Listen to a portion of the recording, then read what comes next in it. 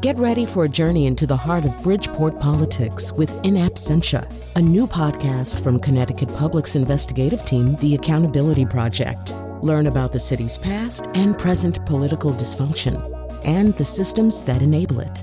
Tune in wherever you get your podcasts. Funding provided by Joe Zimmel and Valerie Friedman. In Alison Bechdel's new graphic novel, she charts her life through decades of fitness trends. She also offers the secret to superhuman strength, which is more about a state of being than it is about six-pack abs. Stop suffering and whining and just do it. Stop trying. Do it. From the New England News Collaborative, this is Next. We talk with Bechdel about her new memoir and why she chose New England as home. And advocates are pushing colleges to put more Black-owned companies in charge of investments. We need people who are going to be change agents, who are going to actually have as a mandate how we're going to include others. We need champions, we need warriors. Plus, scholar activist Catherine Morris has witnessed environmental racism firsthand. I noticed you can see the smog in the air anytime I was driving anywhere, right? I saw the incinerator. It wasn't far from my home, probably only a couple of miles. It's next. Next is produced at Connecticut Public Radio and is powered by the New England News Collaborative, 10 public media companies coming together to tell the story of a changing region with support from the Corporation for Public Broadcasting.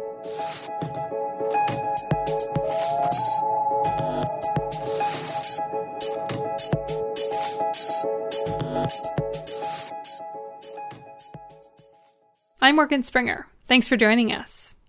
Alison Bechdel is a popular American cartoonist. She's perhaps best known for her graphic memoir called Fun Home, a family tragicomic, which was later adapted into a Tony Award-winning musical.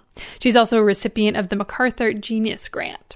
Alison's new book is called The Secret to Superhuman Strength. It's about exercise and the new fitness trends Alison picks up with each decade. It's also about transcending. She pushes to excel as an athlete, cartoonist, and partner, and she tries to find a way past her ego and fear of death to a state of being. Alison joins us now from her home in Vermont. Welcome to Next. Hi. Thanks, Morgan. So I'm kind of embarrassed to say it took me a little while to realize that while this memoir is about exercise and the different trends and activities you've done over time, it's not exactly the main point of the book, right? That's true. Exercise ended up being sort of a lens or a way in for me to talk about stuff that is a little less concrete. I've always loved exercise, but not just for the physical benefits and the physical experience, but because of the way it calms my mind down and the way it gives me a glimpse of just getting outside of myself and quieting down my noisy brain. Yeah, and it seems like it's like exercise in the book was like the house, the structure, and then inside were all these other questions that you were wrestling with, like how you relate to other people, your purpose in life, and then like your spiritual and creative process. I do want to talk about exercise, though. We're going to talk about the other things, but okay. One of the things that's interesting about the exercise trends that span your life is that we get this sense of like exercise trends as a whole. When you were a kid, what did exercise look like in the 60s? It looked very different than it does now. When I was a kid growing up in central Pennsylvania, there just was nothing like what children have today. Certainly not for girls, and even for boys, there was not much beyond Little League. We were just left to our own devices for long swaths of time. But that was all starting to change when I was a kid. Exercise really wasn't something people did before around the time I was born. I was born in 1960. People used to just do stuff. They would, wring their clothes through their wringer washer, or they'd go harpoon things. They didn't need to get exercise as a separate activity. So that's kind of a modern phenomenon, and it's kind of paralleled my lifespan. And as exercise came along, I started doing it. Yeah, you started running as a kid, and it didn't sound like anyone else really around you was doing that. So what did your family and neighbors think? They thought I was nuts. I lived in a small farming town, and I'd go running out into the fields, and these farmers would see me, and they just did not know what I was doing. People would tease me and harass me, and people didn't do that. Certainly girls didn't do that on their own back then. Mm. Yeah, there weren't even sports bras, right? I remember you saying that in the book. Oh, my God. Yeah, I had to wear these like flimsy little everyday bras from Sears. That was not good. Yeah, the sports bra was not invented until the 80s. That's incredible. Let's just all have a moment of thanks for the women who invented that thing. Yes, so grateful. And so then as you're doing research into the history, that was the backdrop of your life, and you kind of get this bird's eye view of these trends that you're a part of. What was that like?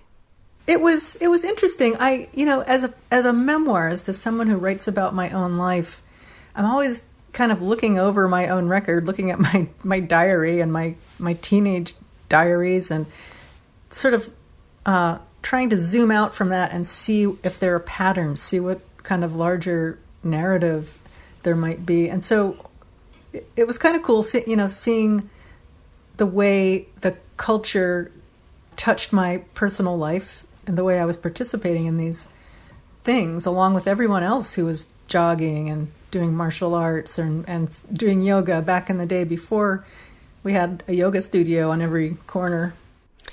I want to talk about death. You've got this great sentence in the book. You write, "The thing about changing your life is that change means moving on, and moving on leads essentially to one place, the grave."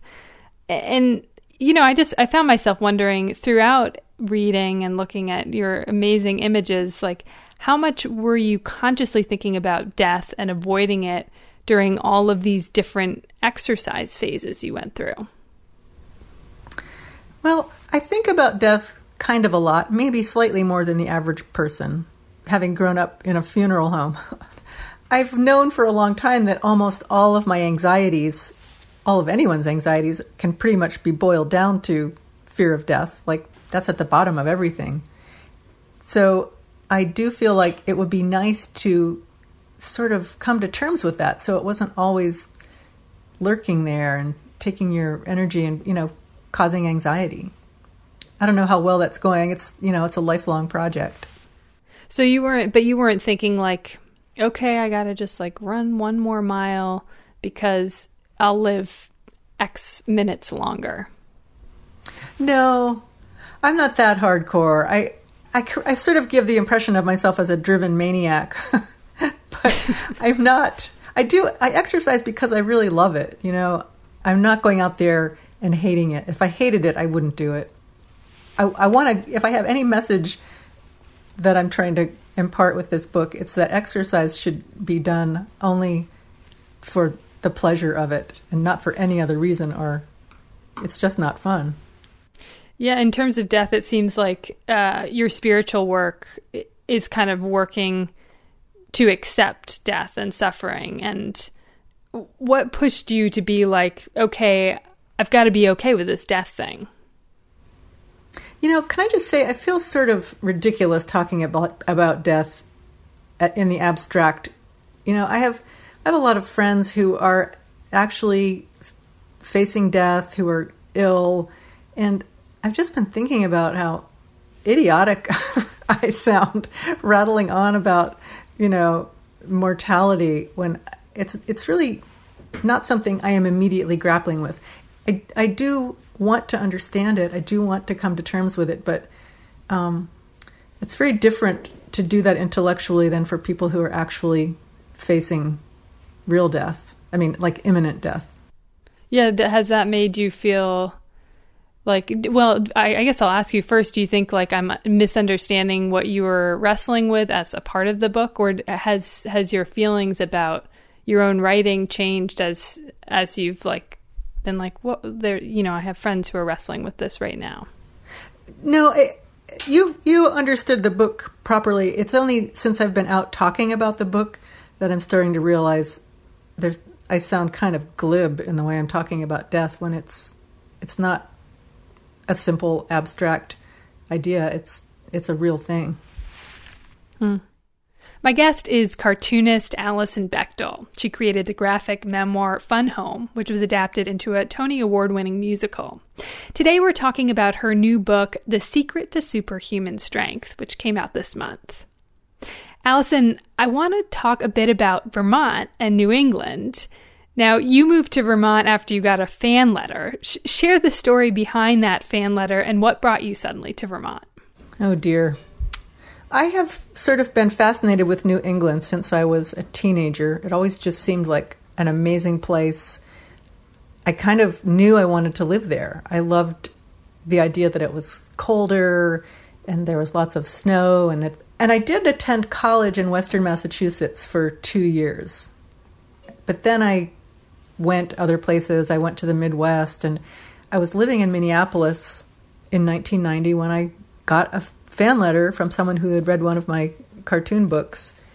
And we started this flirtation, and within like a few months, I had actually moved to Vermont partly because I was genuinely interested in this woman, but also the idea of Vermont really beckoned. I loved the Twin Cities, but I didn't like living out on the prairie where it was so flat. I didn't see mountains ever, and that really bothered me.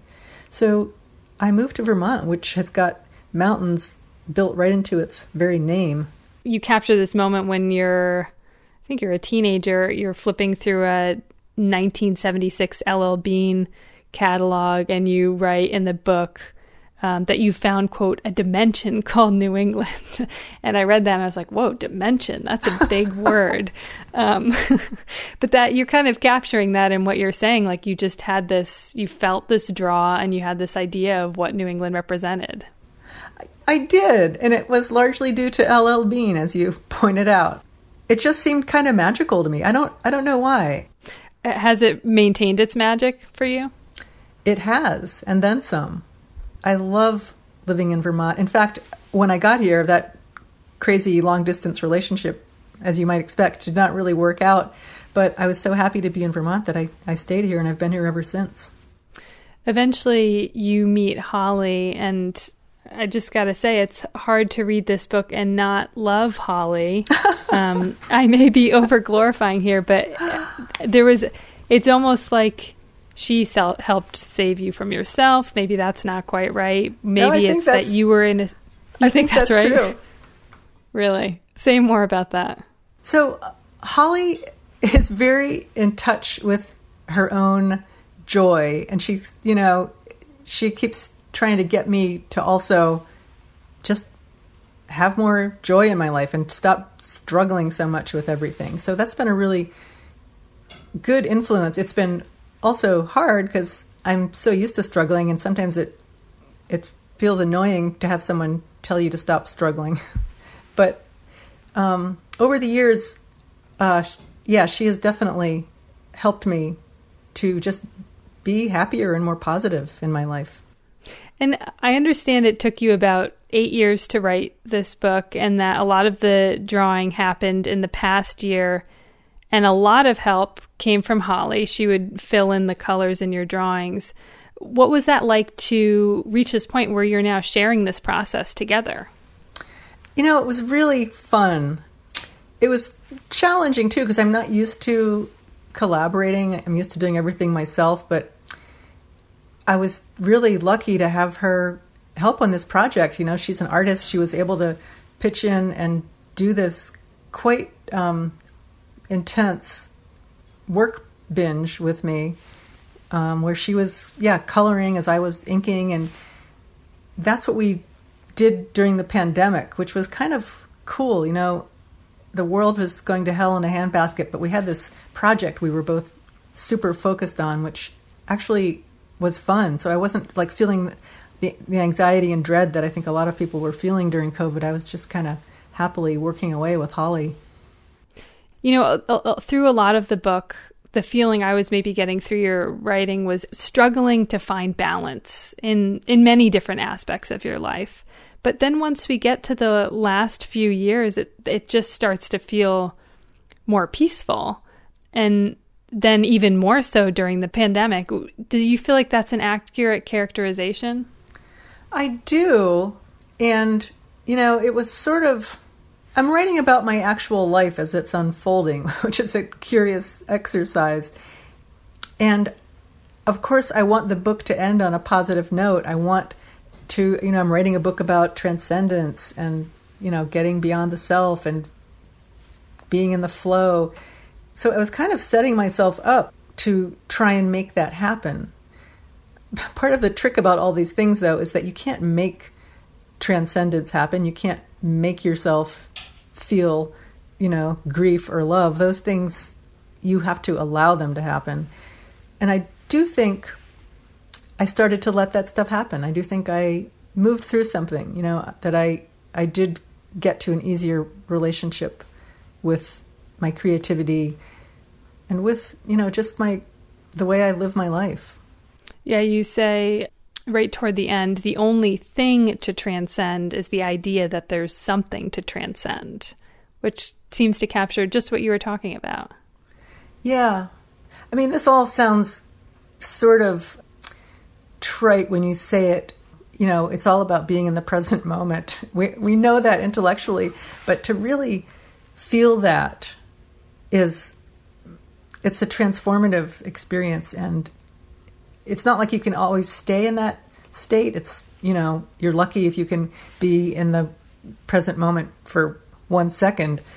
But I do think that's where that's ultimately what I discovered.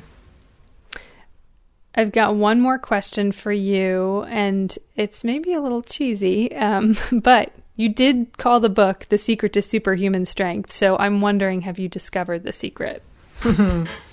Well, it's kind of what we were just talking about. In fact, my book is launching on May the 4th. I think that's a felicitous date because it's Star Wars Day. May the 4th be with you. And I've been thinking about the thing Yoda says. Yoda says, there is no try, only do.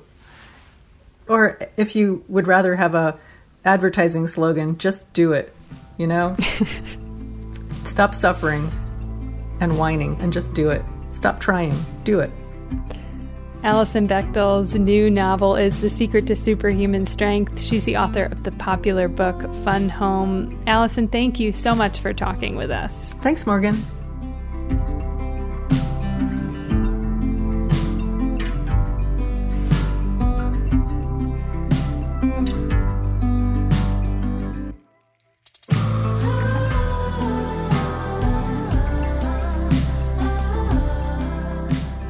Coming up, in the push for racial equity, advocates ask local colleges to consider their billion-dollar endowments and who's investing. Plus, the health effects of anti-Asian violence. It's next.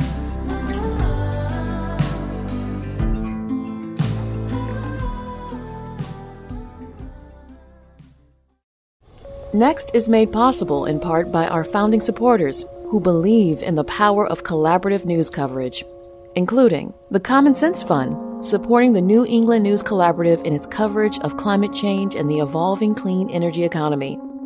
Support also comes from Douglas Stone and Mary Schwab Stone through the Smart Family Foundation of New York. Welcome back. I'm Morgan Springer. It's common practice for wealthy private colleges around New England to invest billions of dollars from their endowments to make them grow. GBH Radio in Boston wanted to know how much of that money goes to financial firms owned by Black and brown people. But the Massachusetts schools they contacted wouldn't tell them. From the higher ed desk, Kurt Carapezza reports, advocates are pushing colleges to diversify their investment strategies. Speaking via Zoom from his home in Evanston, Illinois, retired Harvard Business School professor Stephen Rogers proudly describes himself as a race man. What do you mean by that? I've always pushed the participation of white companies, white organizations to share their wealth with Black-owned businesses. So with that in mind, I felt compelled to expect and encourage my alma mater to do the same. Rogers graduated from Williams College in 1979. More recently, in the early 2000s, he served as a trustee at Williams for 5 years. That's when he says he repeatedly urged the chairman of the college's finance committee to invest at least some endowment dollars in black-owned asset managers. And I met with him, went to his office, gave him an actual list of 50 black-owned financial services firms. I gave him the whole pitch that black financial services firms were providing market rate returns, that this was not a charity program. And what was the result? He basically engaged in passive-aggressive behavior and did nothing, probably for a year. And finally, my frustration got to me such that I announced at the trustee meeting that I was going to resign. Only then, Rogers says, did the chairman of the board step in and say he'd take care of it. A few weeks later, we hired our first black financial services manager. This spring, as the country undergoes a racial reckoning, GBH News surveyed Williams and 10 other colleges in Massachusetts with large endowments. We asked for the number of asset managers they invest in who are black or brown. None of the private schools would disclose that information. Together, they have endowments topping nearly $80 billion, and all profess diversity, equity, and inclusion as core values. A spokesperson for Williams College wrote in an email that, quote, there isn't much of an appetite in participating at this time. Only Harvard and MIT provided any data, but they lumped together people of color with women and veterans. Others simply said they don't have the information on hand. They have it. They're not ready to talk about it. Robert Raven runs the Diverse Asset Managers Initiative in D.C. He says finance is one of the few industries in modern-day America where leaders still say publicly that race doesn't matter. The conventional wisdom is that if you have good returns, of course we'll work with you. And we sort of poked at that premise and said, well, there's plenty of people of color and women with great returns. Why aren't you working with them? Raven says he sees structural racism and a networking problem because white men own nearly 99% of asset management companies. It's a very, very, very parochial sector of the American economy. The number of asset managers themselves is rather small, and they travel together. And the white men who dominate the field don't have great exposure to people of color who are doing well in the field. Last summer, after the killing of George Floyd, Raven convinced former Congressman Joe Kennedy III to send a letter to the 25 universities in the U.S. with the largest endowments, totaling hundreds of billions of dollars. Kennedy agreed and requested information about how that money was invested, who was managing it, and whether or not those investments were reflective of the values of diversity that those very same educational institutions had promised and protected when it comes to their admitting class. And what did you learn? That they're not. There's a degree of variability amongst those institutions about how aggressively they are trying to address this lack of diversity in their investment portfolios. But the bottom line is that this has not been a priority, and it's reflective in the statistics. Kennedy acknowledges part of the problem is that there are not nearly enough people of color in money management positions. College leaders are entering this debate cautiously. If we want to promote a certain social justice vision of how our assets are managed, let's do that in a more comprehensive way. Vincent Rougeau is the dean of Boston College's law school and the incoming president of the College of the Holy Cross, which also would not tell us the number of black and brown-led asset firms it invests in. In July, Rougeau will become the first black president of the Jesuit College in Worcester, and he says he's open to reconsidering how the college's assets are managed, but he expresses some skepticism about potential impact. It's not like you could flick a switch and change, the structure of who manages money in this country. And you don't want to put yourself in a position where you're trying to do something where the resources or the people just aren't even there yet. Advocates like former Harvard Business School professor and Williams College trustee Stephen Rogers disagree with that perspective. When you have a problem, you don't try to eat the entire apple. You take bites of it. Rogers says when it comes to diversity and equity, token investments are not enough. We need people who are going to be change agents, who are going to actually have as a mandate how we're going to include others. We need champions. We need warriors. In 2011, Rogers was teaching business at Northwestern when Harvard law professor Charles Ogletree invited him to join a group of 5 black faculty members who wanted to make a pitch to Harvard similar to the one he had made years earlier at Williams. Prior to our meeting, the other 4 say, Steve, you're our Johnny Cochran. You make our case. Their case was to convince Harvard's chief investment officer to place $1 billion from the school's $30 billion endowment with black investment firms. I'm real big on helping Black businesses get access to capital in this particular instance, but not just simply for the symbolism of a Black business, because Black-owned companies hire Black people. Black-owned companies, they send philanthropic dollars to the Black community. So for me, it's a means to an end. After he made the pitch, Rogers says the chief investment officer looked at him sideways. He said, "You're trying to get me fired." Wow, that's a lot. And I said, "Actually, I'm trying to get you promoted." Rogers says he doesn't know what the outcome was, but if schools like Holy Cross, Williams, and Harvard are going to preach inclusion, he suggests they should embrace monetary inclusion as well. For the New England News Collaborative, I'm Kirk Carapezza. Cities around New England have declared racism a public health crisis. Today, we're digging into its connection to environmental justice with Catherine Morris. Kat is a scholar activist focusing on environmental justice. She's also graduating with a master's in public policy from the University of Connecticut this month. In a TEDx talk last fall, Kat described how environmental racism has affected her home state. Connecticut is not exempt from this, as 1/5 of the entire state's pollution is located in Bridgeport, Hartford, New Haven, Stamford, and Waterbury. The 5 out of 169 municipalities where 71% of all the state's people of color live. Bridgeport and Hartford, 2 of my hometowns, have the largest and second largest incinerators, yet I remember struggling to find a good grocery store and healthy food. So, Kat, what you're talking about in your TEDx talk is environmental racism. And you mentioned growing up in 2 of those 5 cities in Connecticut. I'm wondering, did you have a sense as a kid or a teenager that you were living in a place that had more pollution than other towns and cities nearby? Yeah, I'd say the thing is I've moved a lot of times in my life, so I've been able to see what that looks like in practice and what it looks like when that's not the case. So when I first moved to Connecticut, I'm originally from New Jersey, I lived in Ansonia and then Trumbull. And there's a lot of greenery there. There's no difficulty in accessing a Stop and Shop or a ShopRite. So once I moved to Bridgeport, I noticed there was a lot more litter on the ground. I noticed you can see the smog in the air anytime I was driving anywhere, right? I saw the incinerator. It wasn't far from my home, probably only a couple of miles. And I noticed that we couldn't swim in Seaside Park, which is probably one of the most beautiful places in this state. But it's heavily polluted, so much so that there would be days where they banned us from swimming in the water. And I also noticed that a lot of my friends had asthma.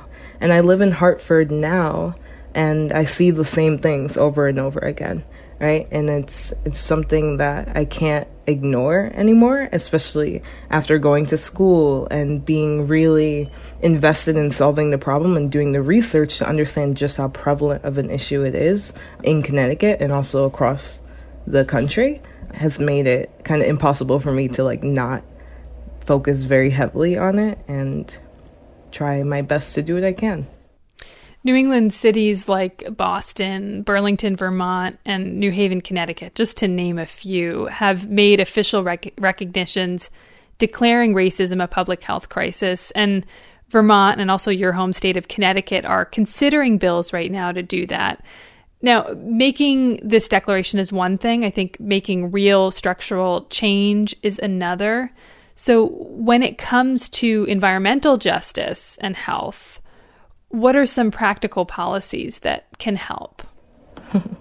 Yeah, there's so many different ways to go about this.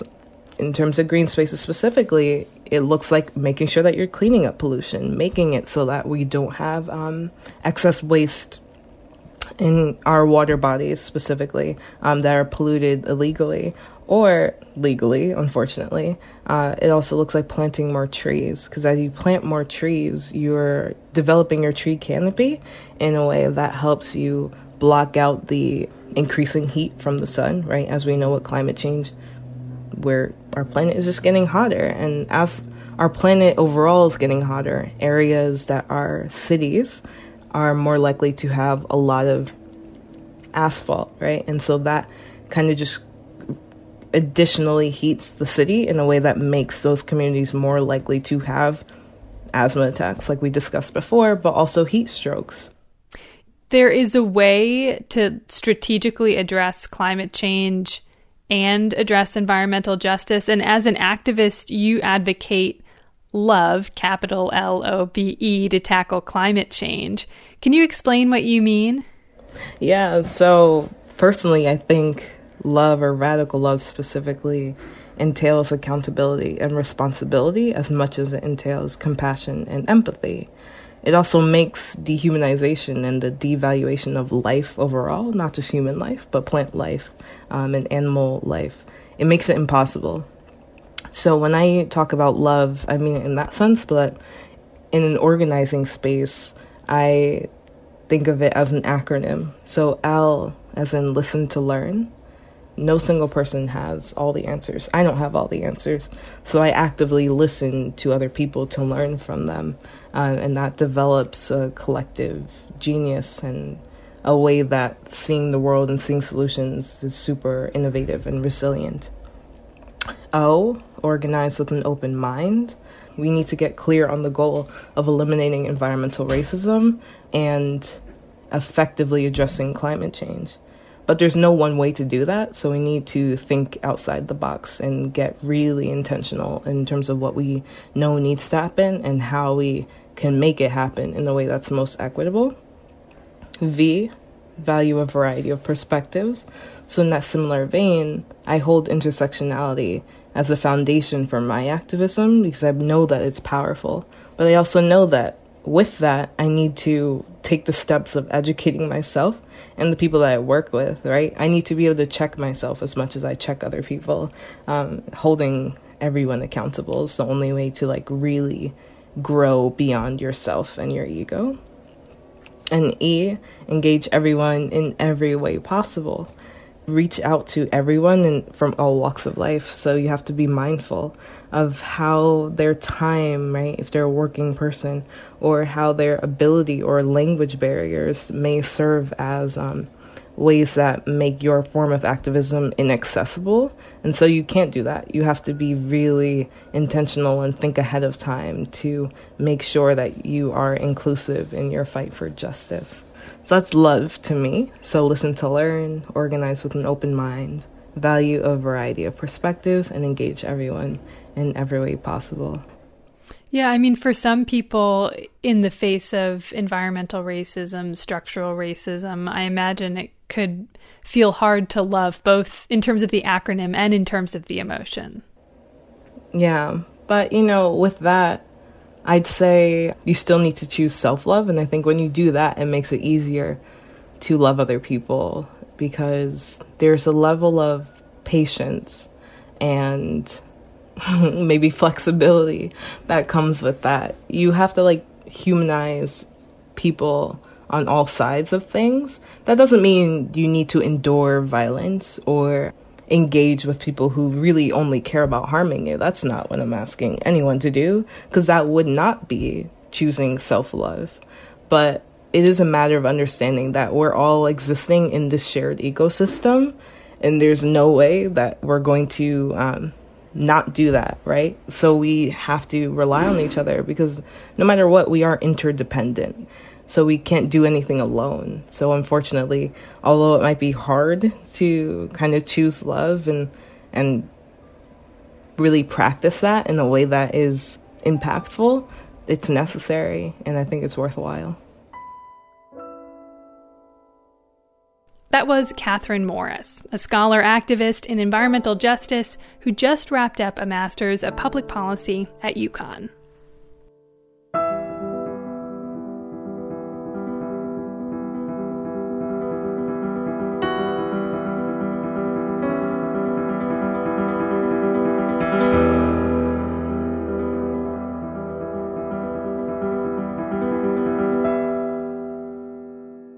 scientists are only just beginning to understand the health effects of racial violence against Asian Americans. To date, there's little research on this. A recent wave of anti-Asian violence has been triggering for many Asian Americans, causing them to recall their own experiences of racism and making them fearful for themselves and their families. WBUR's Angus Chen reports. And a warning, this story contains descriptions of racism that may be upsetting and language that some may find offensive. There's a certain, dread that I have. It's in my head, it's in my gut, even when I go to the supermarket or I walk down the street. Lisa Wong finds it difficult to go about her daily life without fear. There's a sense of, is somebody going to do something, say something? Because it does happen. With every new attack on Asians, she wonders if she or someone she loves will be next. Just going out these days feels like an act of self-defense. My dad wanted to go get fish at Chinatown, and I didn't want him to go alone. So, my brother and I went with him. He disappeared around the corner. We didn't see him. I felt that fear. I really did. On March 16th, Wong felt her fear amplify. A white man had shot and killed 6 Asian women and 2 other people inside spas in the Atlanta area.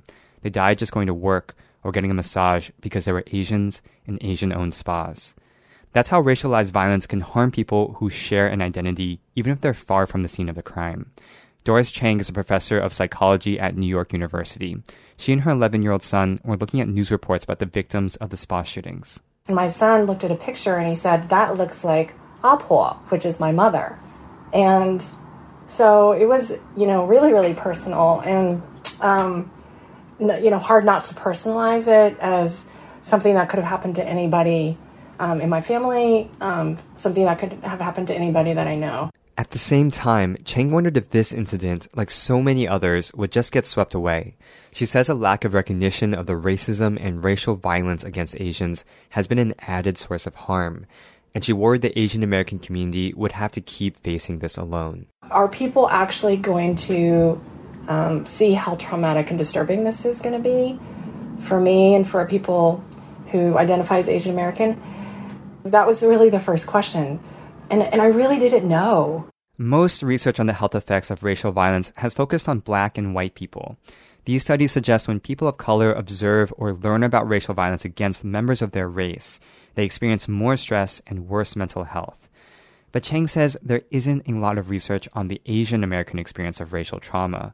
From 1992 to 2018, only 0.17% of National Institutes of Health funding went to studying Asian, Native Hawaiian, and Pacific Islander Americans.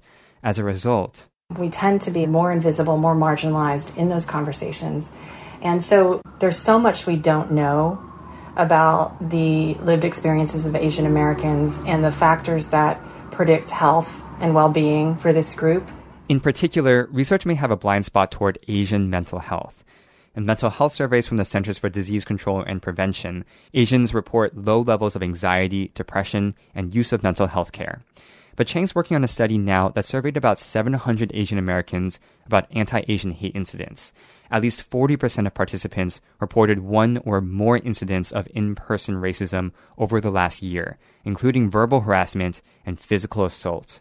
Chang says her study shows those incidents harmed participants' mental health and that these experiences are far more widespread than the few thousand recorded by advocates over the last year. To see that 40% of our sample were reporting similar things shows us how underreported these events really are, how pervasive they are across our community, and that they're happening to many, many more of us than are actually reporting it.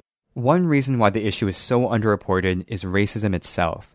Psychologist Jenny Wang says the stereotype that Asians are passive and don't want to rock the boat isn't cultural.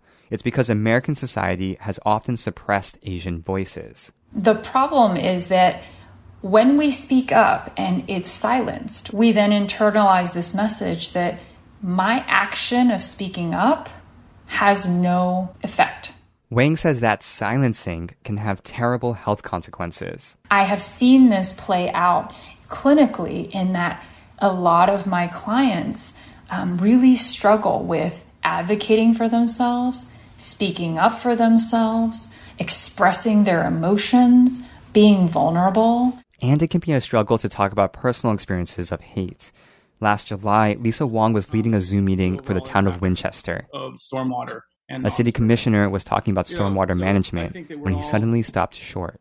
What in God's name is going on your Zoom right now? Racial slurs appeared on the screen. Someone had hijacked the presentation and began flashing white supremacist images and shrieking in a distorted voice. As a warning, you're about to hear some disturbing language and racial slurs. If you need to take children out of the room or turn off the radio, you should do it now. White power! White power! Kill the chinks. White power. Lisa Wong. Lisa Wong, you're a chink! You know, that slur, the way he said it, stayed in my mind for about 5 months before I started to talk about it. This is Lisa Wong again. I was so shocked that I couldn't consciously think of that event without breaking down. When Wong finally started talking about the Zoom bombing, she asked others who had been on the call what they remembered about it. I was sort of hearing things like, no, you weren't the target. No, I didn't hear that. That didn't happen. And then to start to talk about it as part of my healing process and to get denied or gaslit was equally, if not more, traumatizing. In the days after the Atlanta mass shooting, that sense of being ignored hung over Wong like a shroud. The shooting, the broader reactions to it, kicked up her memories of the Zoom bombing. An Atlanta police official said the department couldn't determine if the shootings were racially motivated because the shooter said they weren't. The morning after the shootings, she took the day off. The stress and the harm is happening at a faster rate than we can process. As we're processing what happened in Atlanta, I think we're also processing everything else because it's all catching up to us. Many Asian Americans have thought if we just worked really hard and stayed silent, that would overcome anti-Asian racism in America. But a year of racial violence, capped off with the murders of 6 Asian women, shattered the idea that Asians could pass through America unnoticed but safe. Now, Wong is speaking out. Part of me feels like I just want to disappear. Just like I think if we just put our head down and work hard, they will go away, they won't happen. But it's pretty clear that being silent is not going to keep me safe. It's not going to keep my daughter safe. So Wong and others are unlearning decades of silence. Like her, many Asians are speaking at rallies to stop anti-Asian hate, starting conversations about it, and reporting crimes and incidents to the media and police. Some demonstrations have had thousands of protesters in attendance. Wong worries the spotlight will fade before real change can happen, but she says using her voice has been meaningful. That is powerful. It's powerful to be seen. For the New England News Collaborative, I'm Angus Chen.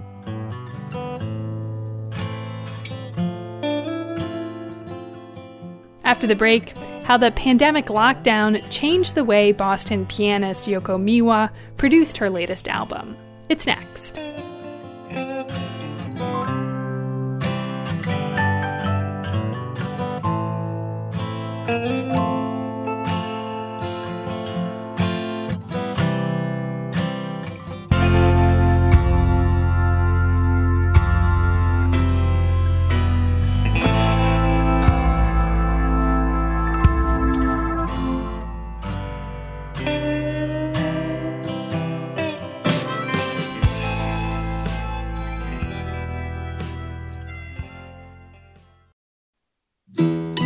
Next is made possible in part by our founding supporters who believe in the power of collaborative news coverage, including the John Merck Fund, supporting the New England News Collaborative in its coverage of climate and clean energy.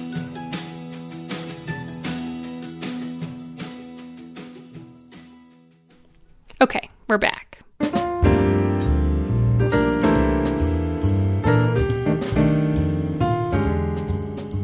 Boston pianist Yoko Miwa recorded her trio's new album, Songs of Joy, during the pandemic. WBUR's Andrea Shea reports on how being in lockdown changed the way Miwa produced her new release.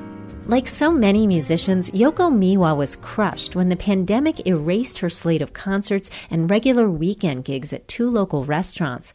But the acclaimed jazz pianist decided she had to keep performing live for audiences, even if it was only on Facebook. Hello, everybody. Welcome to my studio in Boston. So nice to see you again. Basically, I did live streaming from my room from March to August. Every weekend, I didn't skip, even on my birthday. But I didn't know this is going to last this long. Miwa had a lot of time on her hands in lockdown, and she really needed to do something positive to escape her sadness. Her scheduled tour and album were delayed, but she also lost her father, who lived far away in Japan, to Alzheimer's disease. So Miwa, who's been playing with her jazz trio for 15 years, started practicing classical music again, and she created a goal for herself. I started composing one song a day. I got 5 new originals from doing that in my new album.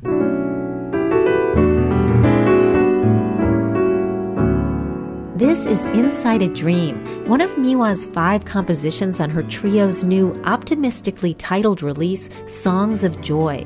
The name honors session keyboardist Billy Preston, who backed artists including Little Richard and the Beatles. Here's Miwa's version of Preston's 1975 tune, Song of Joy.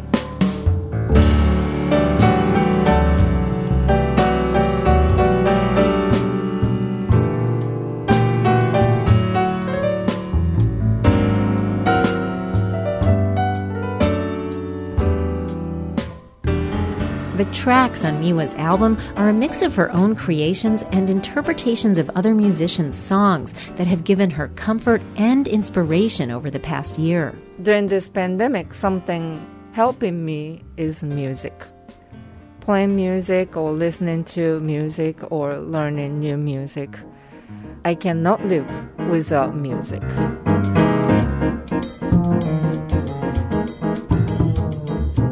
Miwa started studying classical piano as a kid. She eventually won a scholarship to Berklee College of Music in 1997. Now, 20 years later, Miwa teaches piano there. I feel very lucky. I have something I love to do. That's also my job.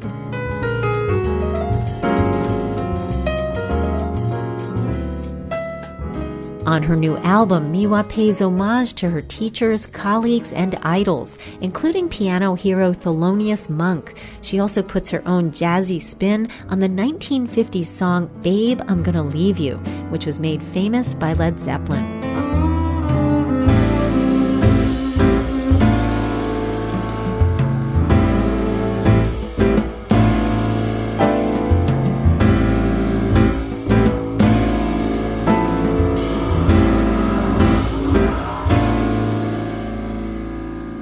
The album's 11 songs travel through Miwa's emotional ups and downs. She wrote a ballad called The Lonely Hours for her now-gone father, who was isolated during many of his final days because of pandemic restrictions.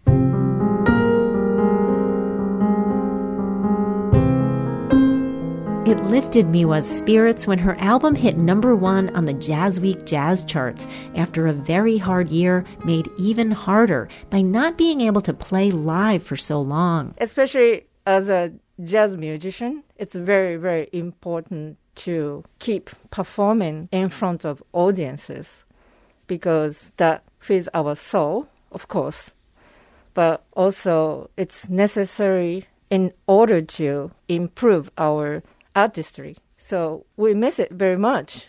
We need it.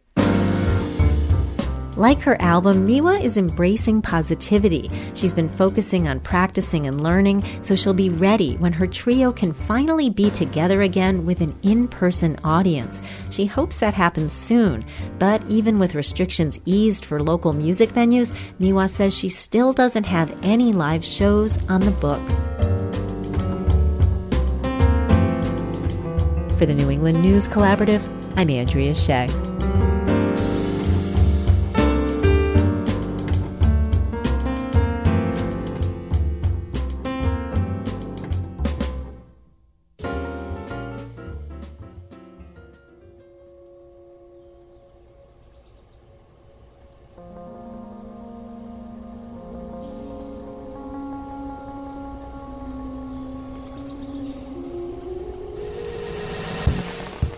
And that's our show this week. You can find past episodes wherever you get your podcasts.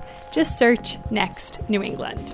Next is produced by me, Morgan Springer, and Lily Tyson. Vanessa De La Torre is our executive editor. The executive producer is Katie Tolarski. The music you hear on Next is by musicians in New England. And if you want to know who you heard today, just visit our show page at nextnewengland.org. The New England News Collaborative is powered by the Corporation for Public Broadcasting, Connecticut Public Radio, Vermont Public Radio, New Hampshire Public Radio, Maine Public Radio, New England Public Media, CAI, WBUR, WSHU, GBH, and the Public's Radio.